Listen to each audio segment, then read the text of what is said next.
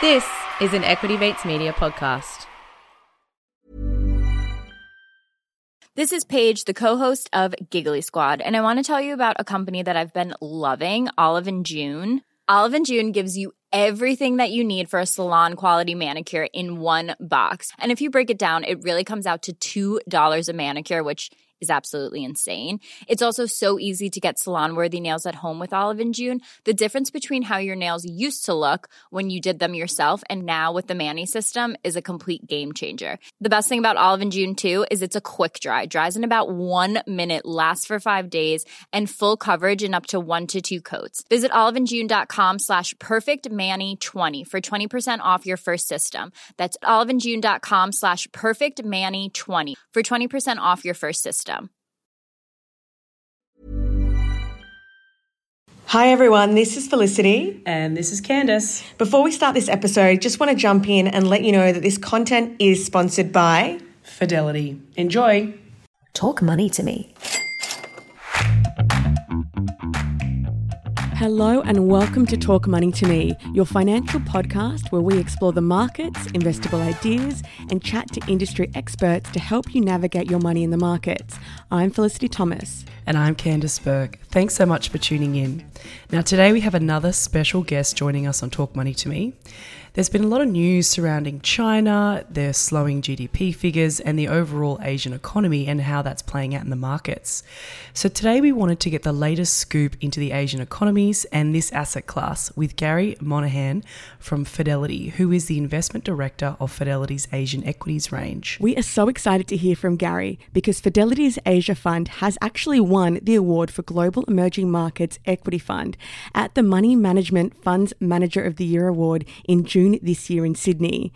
So for more than 50 years, Fidelity has been active and on the ground in Asia.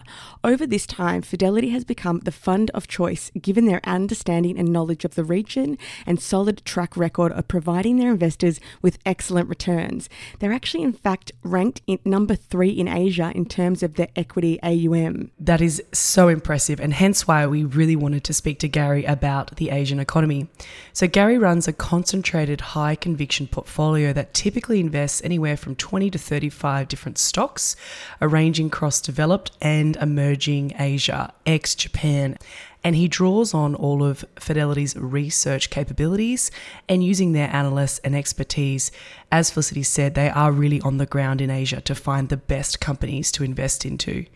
Now, they're doing a great job at doing this because their performance, which dates back to 2005, has been really impressive at 10.08 in fact, per annum since inception, which is now for about 3% over the benchmark.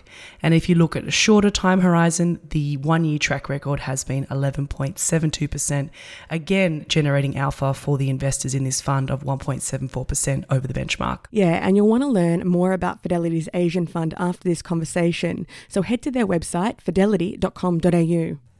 Now, before you jump on Google and do that, stay where you are because we are going to be bringing the conversation with Gary right after this disclaimer. So as always, guys, as a reminder, our chat today is not considered personal advice, even though we are registered financial advisors at Shaw & Partners.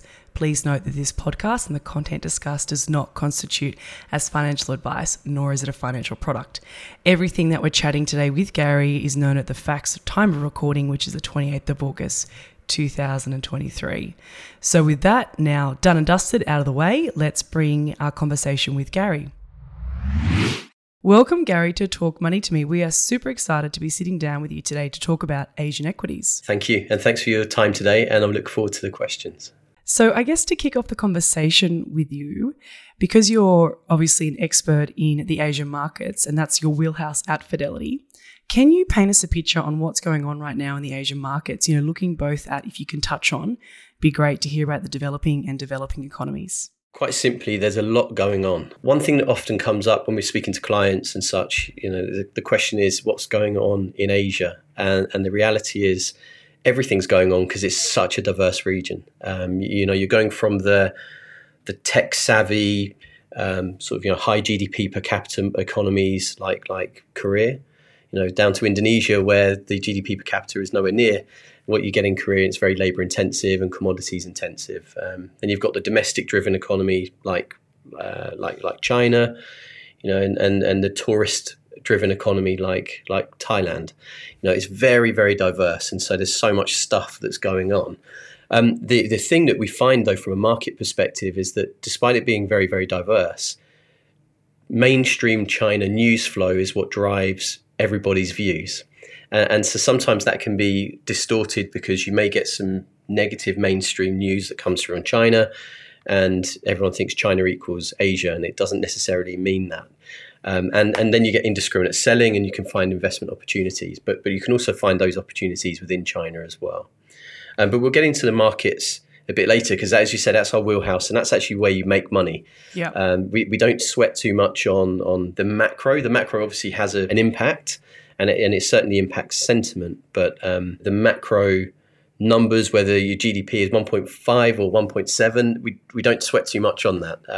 But what's clear at the moment from a very, very high level picture is that the developed economies, your Korea, Hong Kong, for example, they're coming in with kind of unexciting GDP numbers. I think Korea's latest one was something like 0.8%. Hong Kong in the second quarter was 1.5%. But then you've got the markets like India, Indonesia, and even China, by the way, coming in with GDP numbers above 5%. Now, that masks the underlying, the underlying information. But to go to my first point, it's very diverse, and people tend to focus on the negatives, which is understandable. But there are, again, very good investment opportunities for us. Yeah, very much so. And as you said, look, the macro is important, but it is often short shockwaves, and it's instant into the market. So really topical that we're excited to have you on the show, because just out is the China, quote unquote, slowdown in growth and GDP, and I guess a disappointment there. So just quick numbers for our listeners. We heard recently that GDP growth is going to be slower than expected, about 6.3% in the quarter, compared to, that's a bit weaker given the fact that China was in lockdown mode for most of the last, let's call it 2-3 years. Youth unemployment is climbing high. That's another kind of area of concern. And they did, I guess, hint to the market that, like you said, 5% will be the overall growth number. That is not normal for the aggressive pace that China grows at. So could you just, Gary, for our listeners, give us context on why that, I guess, was seen as a bit of a shock in the news? Yeah, I think partly because like the rest of the world, China was coming out of COVID restrictions, right? And the slowdown that came. So there was maybe expectations that you're going to see a huge bounce from, China reopening and everyone's going out and, spending basically. And that hasn't materialized.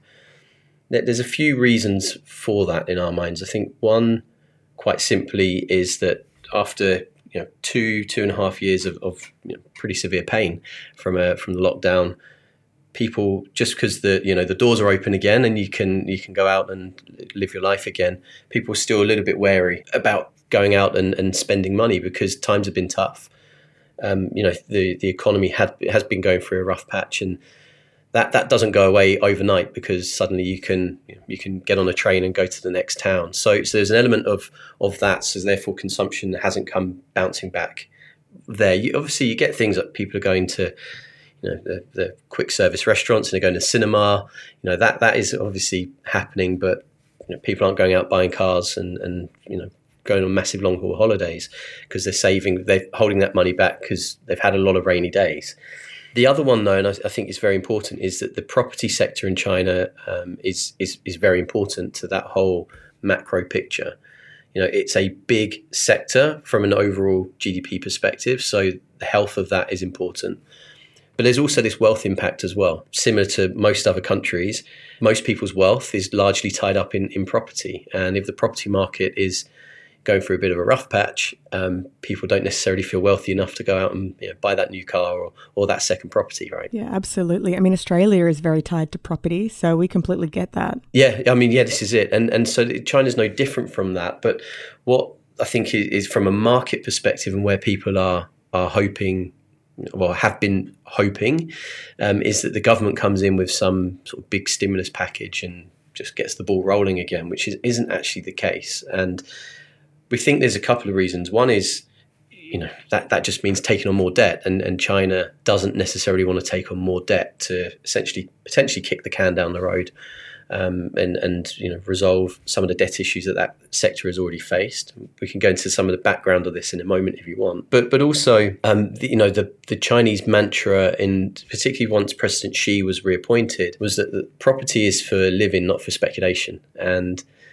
for quite a while, the property market was essentially dominated by private enterprises coming in, building those nice properties and selling them expensive, and then you're getting this speculation coming through and some bubbles emerging, and the common man was struggling to afford property. And what the government has done with its policies, is come through and essentially put in some what they call the 3 red lines. So some policies which are linked to leverage rates and capital provisions and such, that cut the funding actually of these private enterprises, so they couldn't actually get money from the banks to develop future properties and finished properties, and that's created this whole amount of turmoil in the background. And as I said, we don't think that they're going to be reversing these policies and for the benefit of the private enterprises.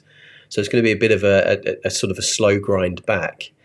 And that again is keeping the economy sort of dampened overall. So obviously for Australians, we know that Australia has been a big long-term winner from China's extraordinary growth, over the past decades, mainly because of its lucrative resource exports. But I guess what we're wanting to know, is China running out of puff, or is it just kind of a hiccup in the road of their growth? What do you think, Gary? I mean, that's the multi-billion-dollar question, not even the $1 million question. China is big, so there's always a bit of puff there, to use your term. So there's always a bit there to get things going. But you also do have to be realistic in that the Chinese demographics that we're seeing are worsening, right? So the expectations are that essentially in the next sort of year, 2 years, China's population will reach its peak, and then from then you're going to start to see the population slow and decline. The aging demographic, comes with concerns around productivity and so on and so forth. And so that's going to be a headwind that needs to be addressed. And of course, we're hearing lots of talk at the moment around supporting innovative companies, automation, robotics, and all these such areas. Interestingly enough, these are areas that the US sanctions have been targeting over the last few years. So you can potentially draw your own comparisons, but that is a bit of a headwind. But at the same time, China is still massive, and people are still wealthy enough in parts of the economy to get things going. But do we really think that we're going to get back to the days of 7, 8, 9% year-on-year growth? No. I mean, the economy is massive, right? And to think that you can grow that much consistently from now for the next 20 years is so unrealistic. And so this is a big sort of reset of expectations, and the expectation of 5% growth this year is part of that resetting of expectations. And maybe we should start thinking about 4%, 4.5% growth, and not 8 or 9%. Absolutely. And I mean, they're still really good numbers. So essentially, $1 billion question has been asked here on Talk Money to Me. It is just potentially a hiccup, so they're not running out of puff anytime soon. So can you run us through your investment process and what you look out for with your fund? Yes. So we split it broadly into fundamental, sentiment, valuation, right? So obviously, when we're looking at companies, you're understanding what the business is, what they're doing, how the business structure is changing, how the industry structure is changing as well, and does the company have cash on the balance sheet or not? What's its cost base, and so on and so forth. That's our day to day. And an important part of the process is sentiment. That can take many forms, right? But quite simply, if we're sat here today and suddenly you get the market down 10% or an industry down 10%, I'm being a bit extreme here, but you go, right, okay, this is interesting. Something's happened that spooked the market. Not all the time, but quite often it is driven by a single company or a couple of companies, or maybe there's some regulatory news in the background. Everyone's got scared. Their initial reaction is, right, sell, right, just sell and we'll worry about it another day. that for us creates interesting opportunities, because you could end up throwing the baby out with the bathwater. You can get some good companies that are just indiscriminately sold off amongst this sort of headline, usually top-down news. And sentiment creates volatility, which people don't really like. But actually, we think volatility can be your friend, because it actually, when people get scared across the market, that's when you can try and be brave and step in. And that's what we try to do. And then you've got to value it as well. And sometimes you get negative sentiment that comes through in the market. You think fundamentally the company's quite good, but actually it's not been derated enough. And so your risk reward doesn't make sense. But other times as well, you can see the stock is on its knees in terms of valuation. And you can take a simple view that people have got inertia with the stock. They've kind of had enough. That to us is quite interesting, because even if the negative, things don't quite work out, hopefully you've got some margin of safety there to protect you on the downside. But if things get slightly better, you could get some strong re-rating in the market. So it's looking at fundamental sentiment valuation. And one final point very quickly that we do spend a lot of time on is around industry structure. And particularly in emerging markets where you get maybe a lot of regulatory changes that come through, there's lots of things happen on the ground. You can get news flow that comes through that people get spooked about because it's just changing the industry structure. But we spend a lot of time trying to understand, what does that news flow mean? So maybe there's regulation. Does that mean that the industry structure is changing for the better, i.e. the weak are going to exit the market because they can't survive? Or is it going to change industry structure for the worse, i.e. is it going to make it much more fragmented and harder for companies to make profit? And really understand that. And it's not just regulation, it's things like US sanctions, right, on Chinese companies. We sit here thinking, well, from the optics, it's like, all right, US government is targeting the Chinese tech sector from a sanction perspective. Is that bad? Well, it's not helpful for sure. But if you're a non-Chinese technology company, so you're in Korea or Taiwan, what it's actually done in time is actually improved your competitive environment, because it's taken out some of your Chinese competition. So that creates actually a more competitive, a much better landscape for non-Chinese tech companies to grow revenues and grow margins as they look ahead. So it's understanding industry structure as well, how the business fits within that, fundamental sentiment and valuation. Yeah, that's really interesting. And we definitely understand that the market's being very volatile. I think, like you said earlier, it's actually not surprising to have 10% swings now. Over the last 3 to 4 years, it's really, really been like that. One more follow-up question here is, you're underweight the Chinese darlings, Tencent and Alibaba. So we'd love to know what your reasoning is for that. Yes, if I start with the last question, Ali and Tencent in particular were monopolies in their respective field. So Ali in e-commerce, Tencent in mobile gaming and sort of social platforms, right, very broadly. If you recall, it was back in November 2020, right? The government came in and started to regulate the internet sector, and it came into sort of broad sort of forms of regulation. It was around data security, how data was used. What companies were doing with data, but also targeting some of the way that the companies were operating. So if I use Alibaba as an example, they had a lot of exclusivity deals in place. So they had the biggest online e-commerce platform. And if you had a product to sell, Ali would say, yeah, you can do it, but only with us. And so that, it just created this, more of a monopolistic sort of situation. And regulation has come in and has blown a lot of that apart. So now, from a competitive viewpoint, there is more companies that can attack the market share of the big guys like Ali, for example, because essentially they can't have a monopoly on selling products and have these exclusivity deals in place. Also, with regards to things like data security and such, and the way data is used, that makes it less useful for advertisers. Don't get me wrong, advertisers can still use the data within the framework. But if you're doing online advertising, the more you can manipulate the data, essentially, the better it is, and the more attractive advertisers find that. That's less attractive than it has been.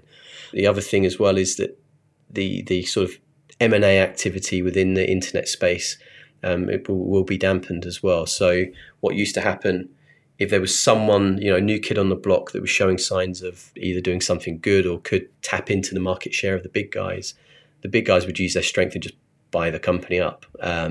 It's not quite as simple to do that anymore. So what that ultimately means is the competitive landscape has been blown apart, and it's a much more competitive industry backdrop across the internet sector.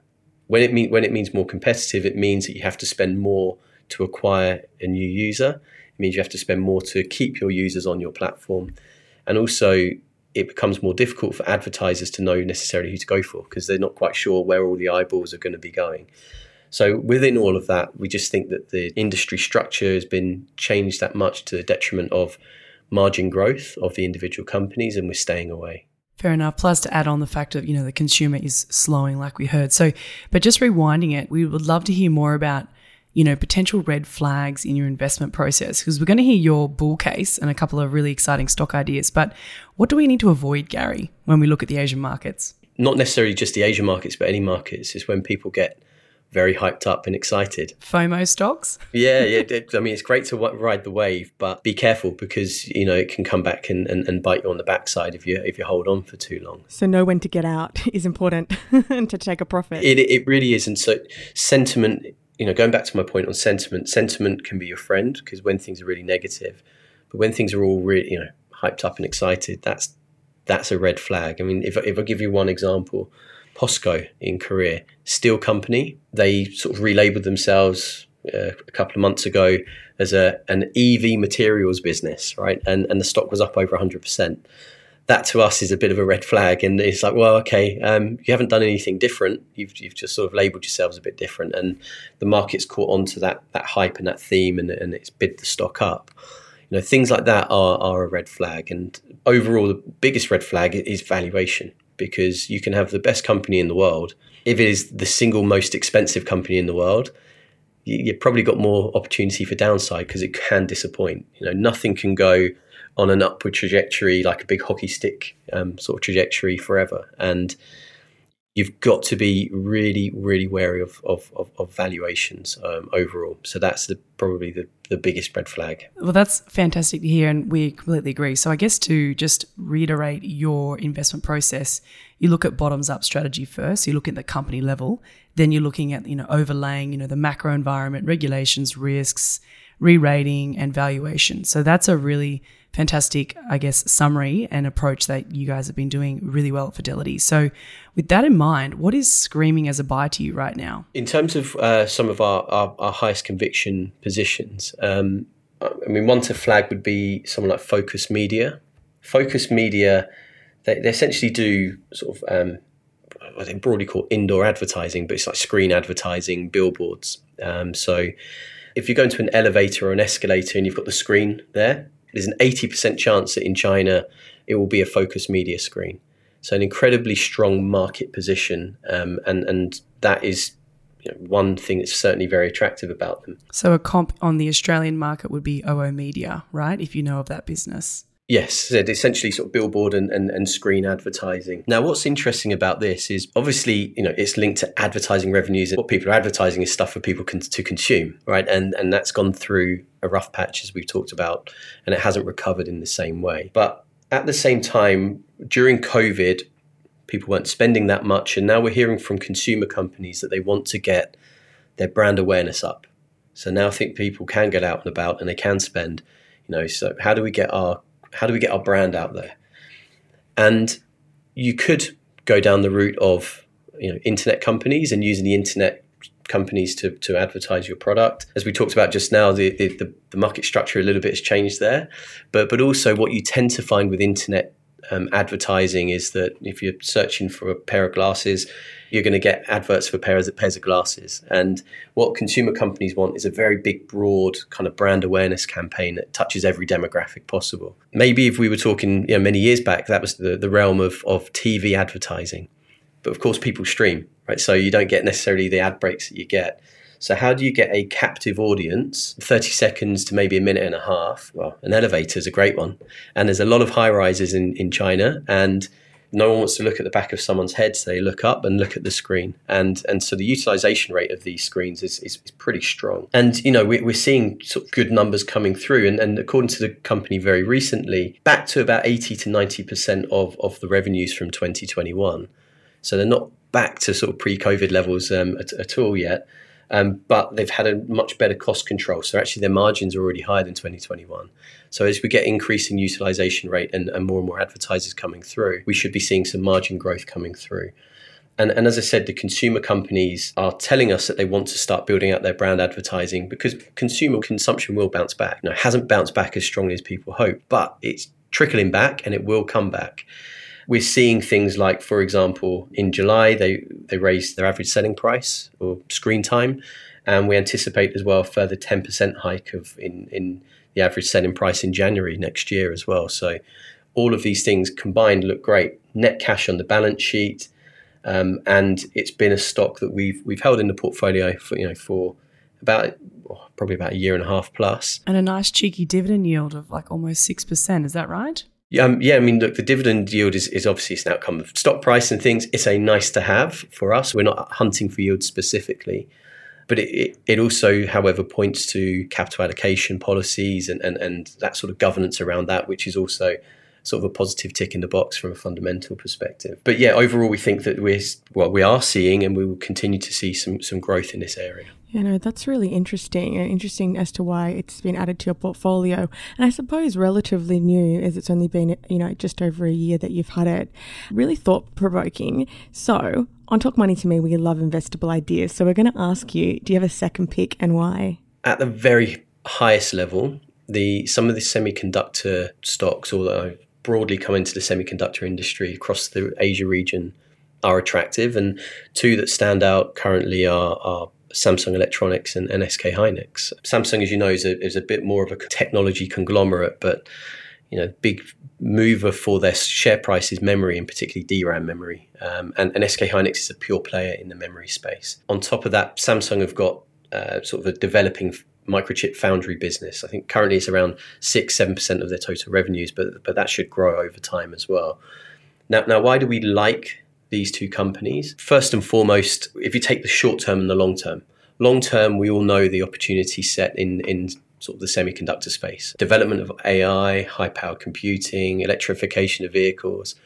All of these things are essentially silicon-based, sort of semiconductor heavy, right? And so the long-term opportunity is really strong. Going back to my point earlier on US sanctions and how that's changed the market landscape, by targeting Chinese companies, the US is actually, whether it's intentional or not, but you could say even unintentionally, has taken away some of the competition from SK Hynix and Samsung, because one of the threats was that you were going to get some Chinese companies moving into this space and challenge the market share globally. Well, that is more and more unlikely with the US sanctions. And so their competitive landscape is much more attractive. Shorter term, and the reason that we've been buying into these names, we've owned SK Hynix for a while, but we purchased Samsung for the first time ever in January this year, is that there's been a bit of a slowdown in demand for technology, sort of semiconductor components in 2022. So there was a build-up of inventory. This wasn't necessarily highly unexpected, because if you think during COVID, individuals and companies brought forward a lot of their purchasing decisions. So you're buying your new laptop, you're buying your new smartphone, maybe corporates were buying new servers because people were working from home. And so in 2022, people weren't going to suddenly buy a new laptop because they'd already bought one a year before. So this build-up of inventory sort of was an overhang, and it created a bit of a derating in that whole sector. What we're seeing is that inventory is being digested. Some recent numbers we got from SK Hynix was at the beginning of the year, they were sitting on 12 weeks of inventory. Now they're sitting on 8 weeks, roughly. That's being digested. We're seeing the cycle improving in time, hopefully back end of this year. As the cycle improves, so you get better supply-demand dynamics, you get more pricing power coming through, they can hike up their average selling price. Lo and behold, that grows revenues and margins. And so for us, this is an opportunity using that short-term negative sentiment at the back end of last year, early this year, to buy into companies with great long-term opportunities with a view that the short-term dynamics were improving. So really, we're bullish on traditional advertising and semiconductors is what we're hearing on those two stock picks. So thank you for that. We do love investable ideas, especially when, guys, I give you some numbers here to put some real gravity behind Fidelity and their performance to date. So the Asian Fidelity Fund has returned 10.08% since inception, beating benchmark by 3%. So that's an alpha of 3% there. It's fantastic to see that when you look at, active fund managers. It's really no wonder the Fidelity Asia Fund won the award for the Global Emerging Markets Equity Fund, which was recently held at the conference in June of this year at the Money Market Management Fund Awards in Sydney. So congratulations, Gary, to you and the whole team at Fidelity. That's a fantastic achievement. So now we're really impressed. You guys are great stock pickers in this space and niche market of the Asia market, ex-Japan. We'd love to hear your top kind of investment themes as we look beyond, the next maybe 5 to 7 years. Because what Felicity and I always say is, as investors in equities, you've got to be in for the long haul, right? Everything you've said, we've agreed. The short-term noise is all vol, but what are the trends that you're excited about in the next 5 to 10 years to come?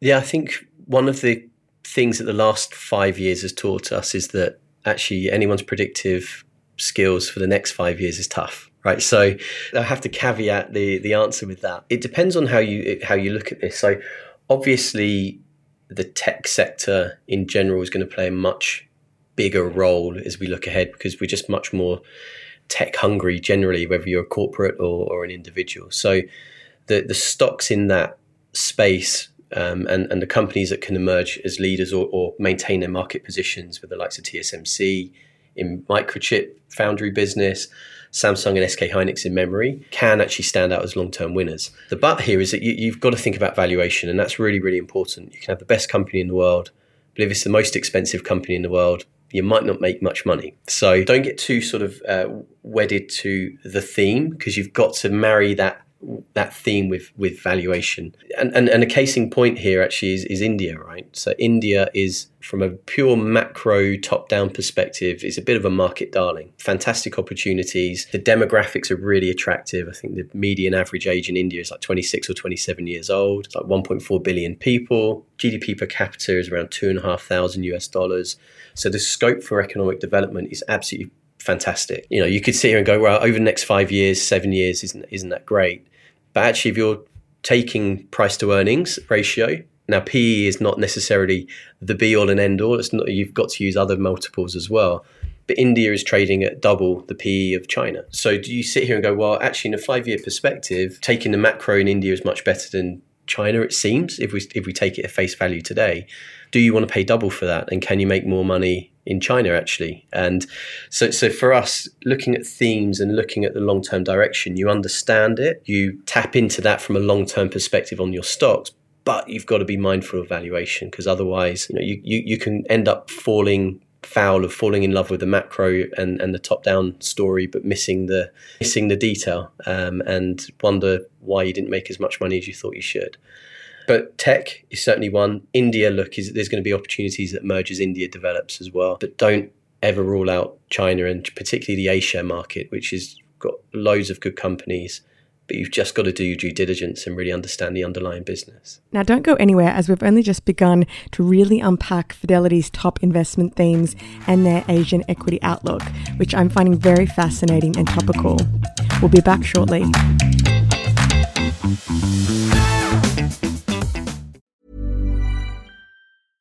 This is Paige, the co-host of Giggly Squad, and I want to tell you about a company that I've been loving, Olive & June. Olive & June gives you everything that you need for a salon-quality manicure in one box. And if you break it down, it really comes out to $2 a manicure, which is absolutely insane. It's also so easy to get salon-worthy nails at home with Olive & June. The difference between how your nails used to look when you did them yourself and now with the Mani system is a complete game changer. The best thing about Olive & June, too, is it's a quick dry. Dries in about 1 minute, lasts for 5 days, and full coverage in up to 1 to 2 coats. Visit oliveandjune.com/perfectmani20 for 20% off your first system. That's oliveandjune.com/perfectmani20 for 20% off your first system.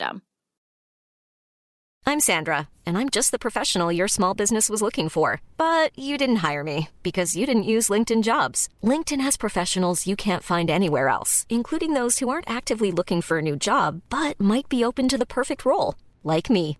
In a given month, over 70% of LinkedIn users don't visit other leading job sites. So if you're not looking on LinkedIn, you'll miss out on great candidates like Sandra. Start hiring professionals like a professional. Post your free job on linkedin.com/people today. Gary, we've heard a few of your fund's key themes. So tech is basically always relevant, India, very interesting, and don't rule out China. So what other areas are you looking at and finding really interesting at the moment? As I talked about earlier, you're looking at sentiment and where sentiment is negative. And right now, sentiment is probably most negative in the China property sector overall. And there's a concern, I think, from the market that the property sector is not going to get back up and running anytime soon.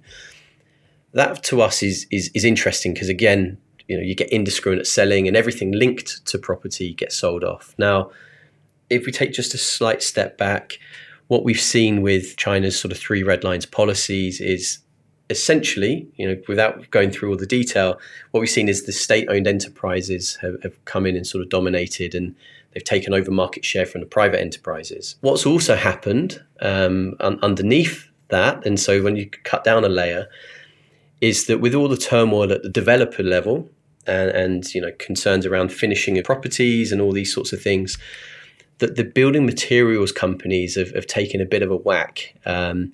They've seen accounts receivables go up, i.e., there's a lot of unpaid invoices, payments haven't been received they've been hoping for, and so understandably they've been hit quite badly and faced a lot of derating. But why do we find the building materials sector to be quite interesting? Well, as account receivables have gone up, what that's actually meant is that a lot of companies in the building materials sector have gone under, basically. And so any company that's been able to essentially just stand still while everyone else around them while everything else around them is sort of going through a really rough patch, they've been able to gain market share. And if I give you one example, so Beijing Oriental Yuhong, right? They do waterproofing, and their secondary business is insulation. If I was talking to you roughly 2-3 years ago, they had roughly around 10% market share in waterproofing. Today, they're close to 20%. And they've essentially doubled their market share, not because they've necessarily done anything, but they've been able to stand still whilst the industry overall is going through a rough patch. And it's a similar story, but for someone like SK Shoe Paint, who they do paint, obviously, and again, gain market share. But also on top of that, they're a paint business, and so they benefit from renovations and maintenance, and so they've got this recurring revenue stream coming through. But they sell to property developers as well, and so they got hit with the same stick, and not quite necessarily to the same extent. So those areas I think are really interesting for us. One other area that's quite interesting to us is broadly linked to sort of shipping, but you could link it to energy as well. We all know the long-term sort of change in energy mix going forward, right? So over a multi-decade viewpoint, if we're sat here looking to 2050 and beyond, you can definitely foresee that we're going to be looking at alternative sources of energy, whether it's wind or solar or something else we haven't even thought about. That's going to happen, and so therefore you should expect a bit of a drop-off in demand for traditional energy sources, whether it's a coal or oil and such. Now, if we look at the shipping industry, and particularly the crude carriers, right? If you're going to put down $100 million for a crude carrier today, it's going to take you 20 years or so to earn your money back on that. So it's a long-term sort of return on investment for that. Now, if you don't know where the oil market, how it's going to be looking in 20 years' time, because it's hard to judge, companies are quite worried about putting down that money for a crude carrier. And so what we've seen in sort of most recent numbers is around 1.5% of the global crude carrier fleet globally is being replaced on an annualized basis. I mean, that's nothing. And you can imagine how many ships every year are scrapped and so on and so forth. And at the same time, although the demand in the long term will probably change for oil, it's not going anywhere in the next 2 or 3 years, right? And it's not an overnight thing. And so what you've got here from a crude carrier perspective is you're getting a lot of scrappage. You're not getting that much replacement. And so the global fleet is reducing. And yet demand for the underlying product that they're shipping, i.e. oil, isn't really changing very much at any time in the near future. And so simple supply and demand, you get less supply of ships. Even if you said the same demand for oil, probably get higher demand for oil if emerging markets grow. You end up with potential outcome for higher freight rates, which is beneficial to stocks like China Merchants Energy Shipping. So there's, for us, looking at the long-term trend, but marrying that again to what's going on in the nearer term. Yeah, that's an excellent way to view it. And I guess coming back to, I can't ignore, very topical again, is AI, right? So which is just getting so much press in every market you look at, in every corner of the earth, because the fund is, as you've gone through, it's pretty well positioned and heavily weighted to tech, running around 33% at the moment. And you've mentioned some really interesting tech names, particularly in the semi space for the Asian markets. When we think tech and semis and AI, normally you straight away think of the US and you think of NVIDIA. It just came out with a cracker report, but weirdly, the stock price didn't do much, as a reaction. So I'd love to get your comments about that. But more broadly, from your perspective, what you're seeing and talking to with Asian companies in the AI space and tech, more broadly, are we just touching the surface here, or is it a bit of a hype, FOMO, like you were saying earlier? What's your thoughts on that? Development of AI is not going away, right? So it's here to stay. What form that takes, well, time will tell, essentially. And then you've got to think about other things like how eventually would it get regulated, and all these different things. But I mean, that's a bit further down the track as we're sat here now. Just using NVIDIA, as you said, cracking numbers. Stock didn't do that much necessarily, but that's maybe telling you that the things are really hyped up and valuations are expensive. Going back to my point, you might be considered the best company in the world. If you're super expensive, you probably won't make too much money on it as an investor. And maybe that could be, an example, if you like. But for us, if you're looking at someone like an NVIDIA, which are, as it stands today, a company that's deeply important to the whole sort of development of AI, they don't just make everything from themselves, right? And if you think about who they get their microchips from, well, they get them from TSMC, for example. So, they need TSMC to be working in order for NVIDIA to be powered. And so for us, there are ways to play into that AI theme through Asian companies. And someone like TSMC, who supplies to NVIDIA, is a very good example. But, and this is really important for us, we think of TSMC as like providing the picks and shovels. They don't develop AI. They provide you want to call it the chip, the power, or the brain to AI developers. But essentially, they don't care if it's NVIDIA or someone else that you've never heard of. They're going to sell to whoever is going to be winning out. And they don't just sell to, the AI companies. They'll sell to electric vehicle companies. They'll sell to smartphone companies as well. So they've got a very broad business. But very importantly for us, yes, they're tapped into certain themes right now like AI, but they don't necessarily rely on, they're not a single sort of customer product. They're across the board, and they essentially, hopefully, will be selling to the new winners as well. So for us, a really interesting long-term opportunity to play into tech theme as a whole. And it's a relatively similar story for the SK Hynix of this world and Samsung, where because they've dominated the market space in memory, data centers need more memory for further development. Then they'll turn to these two companies. And again, Samsung and SK Hynix don't necessarily care which company it is. They're selling across the board and selling the picks and shovels of memory to data centers and other such companies. That's interesting. So essentially, the semiconductor companies really can just date around and they're not tied into a particular theme or I guess that whole FOMO or hype that AI has had. They really can spread themselves across multiple sectors and industries. They can, and it's not all, by the way. I mean, there's been some. I think if you go into like the smaller mid-cap space in like Korea and Taiwan, that are much more linked, if you like, to AI as a single theme. They've been bid up quite handsomely. We're happy to sort of stay out of those because the hype is hype at the minute. And yes, okay, you can understand the long-term demand, but it hasn't actually been seen yet. We haven't necessarily seen revenues go through the roof and such. I mean, don't get me wrong, there's growth, but ultimately look for companies that have got a dominant market position. That's no one's bulletproof, but really, as bulletproof as possible. And these ones are really diversified, which I think is really interesting, and it makes sense why it's in your portfolio. All right, so we've talked a lot about some really exciting stocks and themes in your portfolio. However, from a risk-return aspect, defensive assets like fixed bonds or even term deposits are looking really attractive right now. So my question here is, we know that a lot of Australian investors are probably really underweight Asian equities. So why invest into Asian stocks now when you can get a pretty good return from defensive assets with minimal risk? Yeah, I mean, look, it's a big question at the moment, right? So why take on equity risk when you can get 5 or 6% at the bank? That's certainly for sure.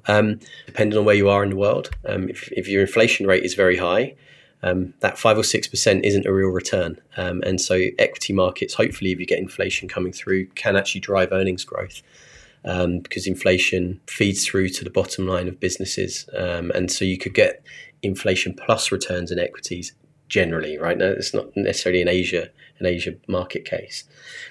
For us in Asia, there are some areas that are tough to make money in, we think, but going back to some of the stocks we've talked about in the semiconductor space, you're talking about someone like a Focus Media. These are companies that we think, as we look ahead, have very strong prospects to grow revenues, to grow margins. They're not trading at super expensive valuations at all. And so therefore, there are opportunities to make money above that, hopefully 5% sort of fixed term deposit rate that you mentioned. That's the right here and the right now. One other thing as well that I would point to, I mean, I'm talking mega long term, but very wary. I will say this from the very start. Very, very wary about linking macro and micro too much, right? Because strong GDP growth and such doesn't necessarily mean you're going to make money because of valuations and all these things. But if you look at the OECD data, again, this is very long term, so this is a caveat. But they're saying that by 2060, which is a long time away, the 4 biggest economies of the world will be China, India, US, and then Indonesia. There's 3 Asian economies will be potentially the biggest economies of the world. Again, assuming that everything kind of goes to plan from here. But at the same time, those 3 economies combined account for less than 5% of the all country world index. I mean, Indonesia is about 0.2% of the global world index. And the reason I say this is that if you're 30 years old, I think in Australia, 67 years old for retirement?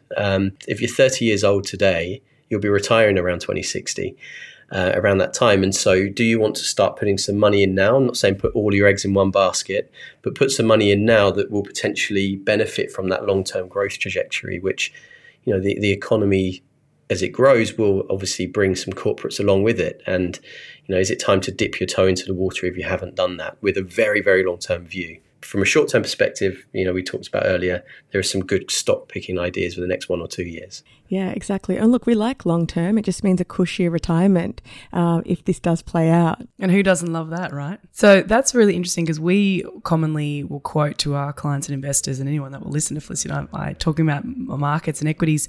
I think Australia at the moment is like less than 2% of the global economy. So really interesting to hear what, in terms of your opinion and the data, of where Australia is going to be long term, right? Yeah, I think, look, Australia over longer term, I know there was a recent report out, right, where there was some concerns about the population growth and demographics and such, which is a developed market issue, actually. It's not an Australia problem. It's a developed market issue. And everyone relies on immigration, right? Yeah, relying on immigration and improving productivity and such. I mean, that is something that Australia is not alone in going to have to resolve if the pathway for demographics is potentially worsening in time. But Australia, don't forget, has got it's quite rich in resources relatively to a lot of countries in the world. Regardless, you're going to get swings, in terms of demand, but demand will be there.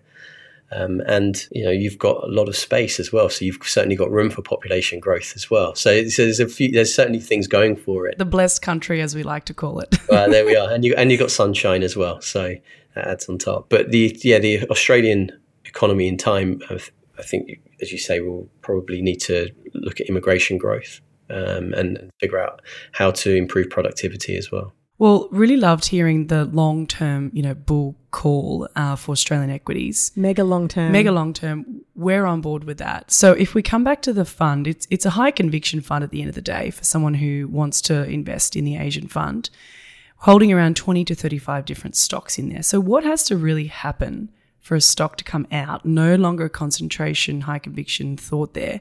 Because I'm going to assume you have like a bit of a target list of who's going to come up into the fund and run us through, how that works, the in and out process. Exiting is actually more important than entry. And because you can buy anything, right? Someone will always sell you something if you at the right price, so they won't necessarily always buy it off of you. Exit strategy is critical. That's where valuation really comes in. You have to take a view on valuation and be disciplined. And valuation doesn't mean target price, by the way. Let's say you've got a stock at 100 and you say, oh, right, the target price is 200 and it gets there. That's great, right? But actually, the reason it got to 200, maybe that it's developed even further. Something's happened within the investment thesis and 200 is cheap and maybe it should be 3. So don't dwell just on a target price, but really understand the valuation and what's driving that. And if you get a sense that the valuation has been bid up and so your valuation multiples are going up, but the business hasn't actually changed at all or very much, that's maybe a sort of a trigger signal to start thinking about pressing the exit button, because that's when the valuations are out, sort of, if you like, are getting a bit too expensive and risk reward goes up. So valuations is critical. Then the other thing, and unfortunately this is learned through sort of experience in time, is that if something changes for the negative, just get out. Obviously, understand what's changed and why. If things have changed for the for the worse from a fundamental perspective, it could be regulation, it could be something about the business strategy or what have you. Be prepared to press the exit button, and that is where liquidity is really crucial as well. So whenever you're buying something, make sure you know what the liquidity profile is of that stock, and that you're confident that you can get out quick if you need to and work with your trading desk, because that's where you can get caught. So if you've got something that's very small cap, doesn't trade much, there's a change in view, or you think, oh gosh, this isn't going to work. If you can't get out of it, you're stuck. And that is a bad place to be. So liquidity is critical as well. That's absolutely gold for our listeners. I think they're really going to enjoy hearing that. Super valuable. So Gary, you've given us some really, really great insights. And obviously we always really like to ask our guests their bold prediction for the rest of 2023. So what is your bold prediction about the markets in the coming months as we draw to a close? I can't believe I'm saying that we're drawing to a close already. Do you have any for us, market related and non-market related? I don't think this is a bold prediction, but it's not going to be a straight line. And it's going to be really quite volatile. And you've got to continue being in this market environment focused on stock selection and laser focused on doing your due diligence, because the China sort of issues, some of which we've touched upon, are still going to be sort of there in the background, and they're not going to be resolved overnight. You've got something like a market like India, who, as I mentioned, from a macro perspective is great, but the valuations are quite expensive as well. And to justify some of the valuations, they need margins to grow, and they're already quite high. So you're going to have sort of elements of volatility. So not a bold prediction, but the prediction is it's not going to be a straight line, and it's not going to be sort of a driving Miss Daisy sort of ride. It's going to be quite volatile. And going back to my point earlier, sometimes volatility can be a friend. Yeah, so hold on to your seats, really, is what you're saying. It's be brave. Don't look at your statement on a daily basis. I mean, that's a general piece of advice for anyone. It's not going to be a straight line, and that's where stock selection comes in and actually creates alpha and makes money for you. Great. Do you have any non-market related bold predictions for the end of the year? It's a sporting one. After spending hundreds and hundreds of millions of dollars, Chelsea, who's my team, might actually start winning again, and that's a very bold prediction because they've been playing terribly.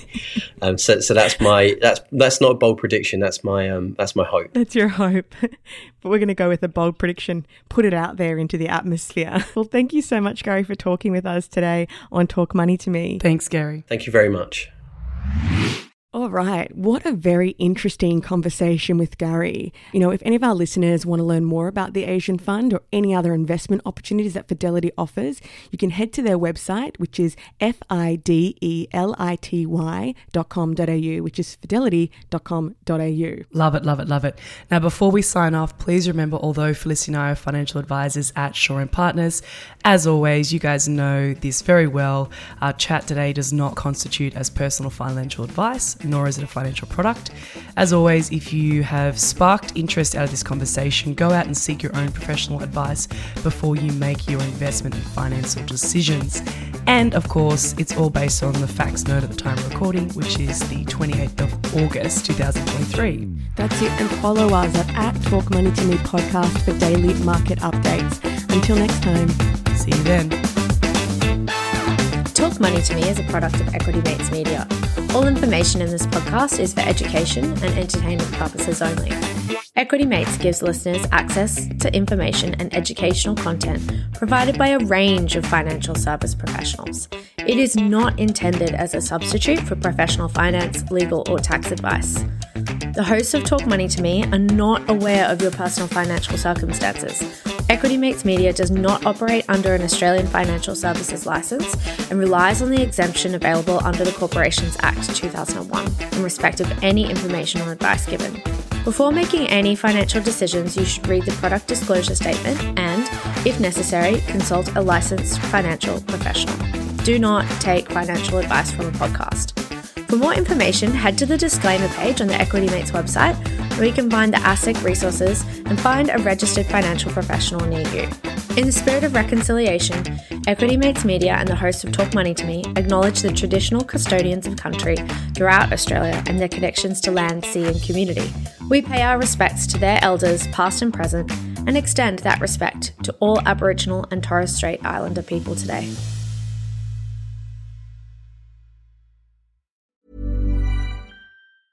Selling a little or a lot?